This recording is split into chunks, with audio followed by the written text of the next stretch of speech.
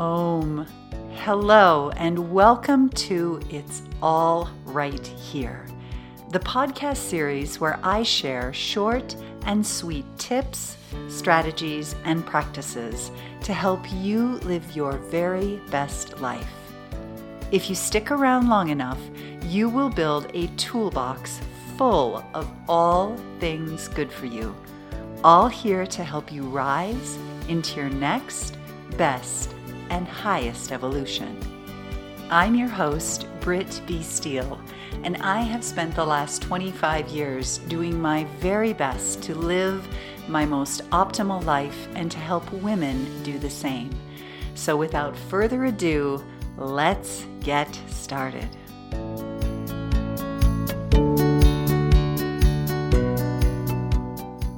In today's episode, I want to have a heart-to-heart about what every woman knows.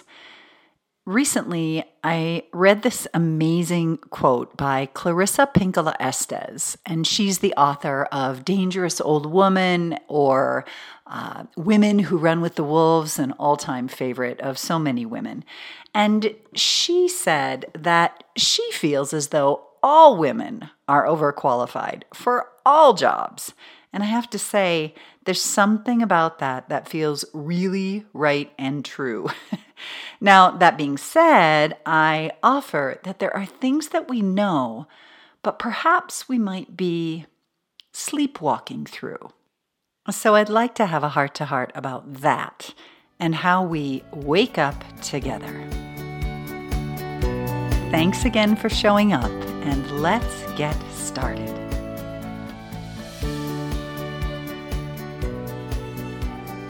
Okay, so at the risk of being dramatic, I feel like I need to say right out of the gate that this topic for me is truly a life or death conversation. There's so many things that I think as women we forget that are important to us because we got busy or we got distracted and we told ourselves that they weren't important now and we'd come back to them. But then in many ways, we never really get back to them. We never really get back to the important things. So today I want to return to those important things. Because what I've come to learn is that within every single woman, there are really fierce instincts of survival. And that these instincts that each of us have really have the potential to save us or destroy us.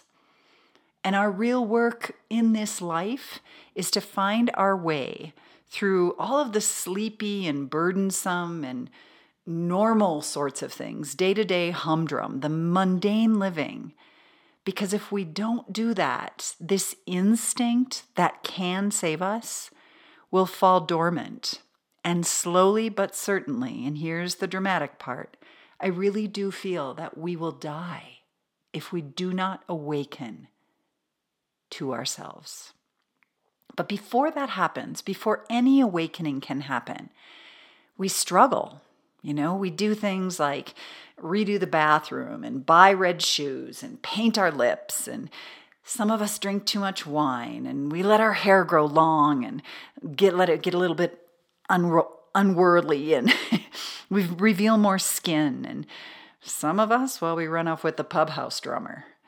And at first, we think that that's it, right? Like, I've lost all this weight. I've joined this new club. I'm, really taking good care of myself. I'm doing all these things, and we're excited about them. And we feel like those are the things that are going to help us grow and learn and expand. But in time, as our body begins to age a little, as the pretty and shininess of something or someone new wears off, our eyes close and we settle into a bit of a denial. And that previous excitement and joy sort of falls into a quiet whimper, and we realize that we've settled for something that is less than whole. We have somehow filled our lives with something we thought would complete us, but now we sit in the shell of our own soul abandonment. And sometimes when we get to this place, we feel really exhausted. We feel wounded. We feel lost. We're self-deprecating. We feel ashamed. We cannot even see truly that the source of our suffering has been the abandonment of our very own soul. Sometimes we cannot even see that we're in this downward spiral that takes us essentially only to one place. And that's the burial ground of our very own soul. And then what happens? We get really real, right? We get really real because we recognize that this deadening is the doorway to addiction, compulsion, desperation, resentment of those that we love and truly love to serve, and even the doorway into rage. Now, this is that thing I was talking about, the drama, because I don't want you to get all caught up in how morbid all of this sounds. But I do think it's true. I just want to let it be known that many of us smile and keep on trucking when we're in this state, and we've adapted well, like we've done well to contribute to the world, to be productive, to live our lives, to look good and make those social media posts. And the truth is, we're relatively functional. But then perhaps what happens in most of our lives is some sort of dis-ease arises. And that is also the instinct. That's the instinct that arises when I said at the beginning that instinct will either save us or destroy us. When it rises in dis-ease, it's likely to destroy us. And this instinct lives within every breathing, living creature. And that instinct says, enough is enough. And then we really can't help but listen.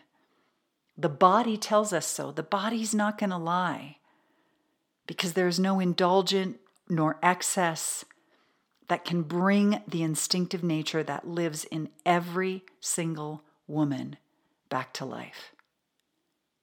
So when that happens, when that dis-ease hits, or when that waking up happens, she has no choice but to go home. She must return to her soul or die. I remember a super vivid moment when my marriage to my beautiful, dear brother, my former husband and I, when that was ending. I remember waking up in the night on a full moon or a nearly full moon and sitting up in my bed and looking out the bay window and seeing the light pouring through the trees and weeping and saying out loud, "Come back to me, come back to me, come back to me." And I know now, although I didn't know then, I felt a bit on the crazy side of crazy.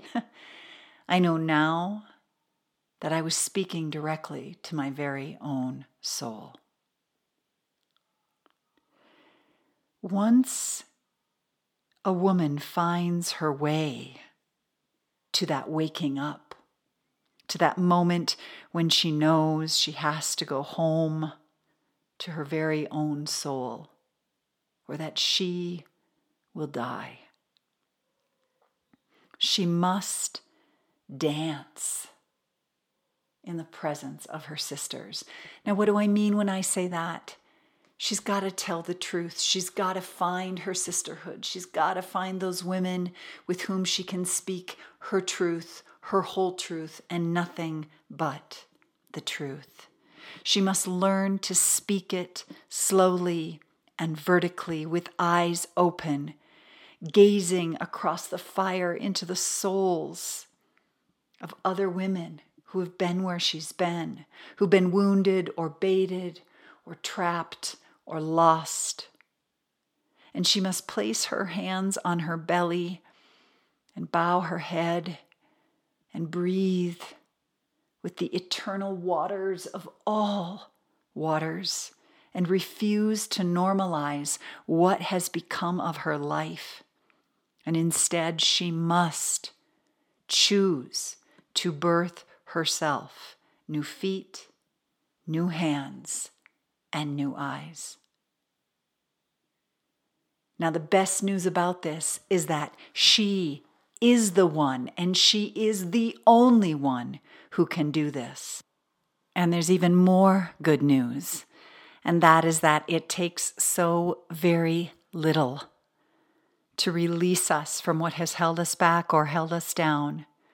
It takes very little to wise us up and for us to breathe and to dance our souls back to life. And there's a resting place, really, a halfway point, a sandbar, if you will, where you can catch your breath again. And it's right here.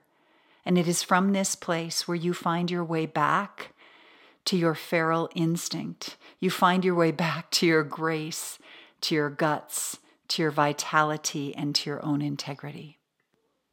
But the road isn't what you think, dear one. It's never what we think. It isn't running naked or swimming with the seals or hula hooping in rings of fire. It isn't even years of therapy or past life regression or that cleanse. And it isn't necessarily leaving or quitting or moving. The path to soul renewal has structure. It has containment. It has safety. It's a gentle awakening. A cautious turning of the doorknob and slowly peeking inside the room of your own heart. And once again, breath by breath, stepping into the fertility of your very own spirit, gradually, without force, and leaving behind denial and naivete, and entering a protective space, a universal intelligence, and ultimately the awakening of your own soul. So how do you do this? There are so many ways, and the right way is your way. And no matter what your way is, it has some components that are consistent across all women. You gotta find your sisters, those who can hear you and hold you. That's number one. Number two, you gotta start taking care of yourself. And number three, there's got to be some structure for you, some containment for your evolution, for your unfolding, so that you can relax. Now, because I'm so passionate about this topic, I've created a little get started guide for you. If you'd like to head on over to brittbsteele.com/110, there you will find yourself a get started guide. Now, yes, I'm very, very passionate about this, and I do believe it's a life or death situation. But that being said, I also truly feel that it doesn't matter if you get started with me or if you get started somewhere. The key, again, and ultimately, is that you get started. Thank you again for being here, and I hope that you've enjoyed this episode. If you have enjoyed it, please feel free to share it with your friends and to like it wherever you listen. I'm Britt B. Steele, and this is the It's All Right Here podcast. Thank you for being here. Let's keep rising and shining together. Have a sweet day.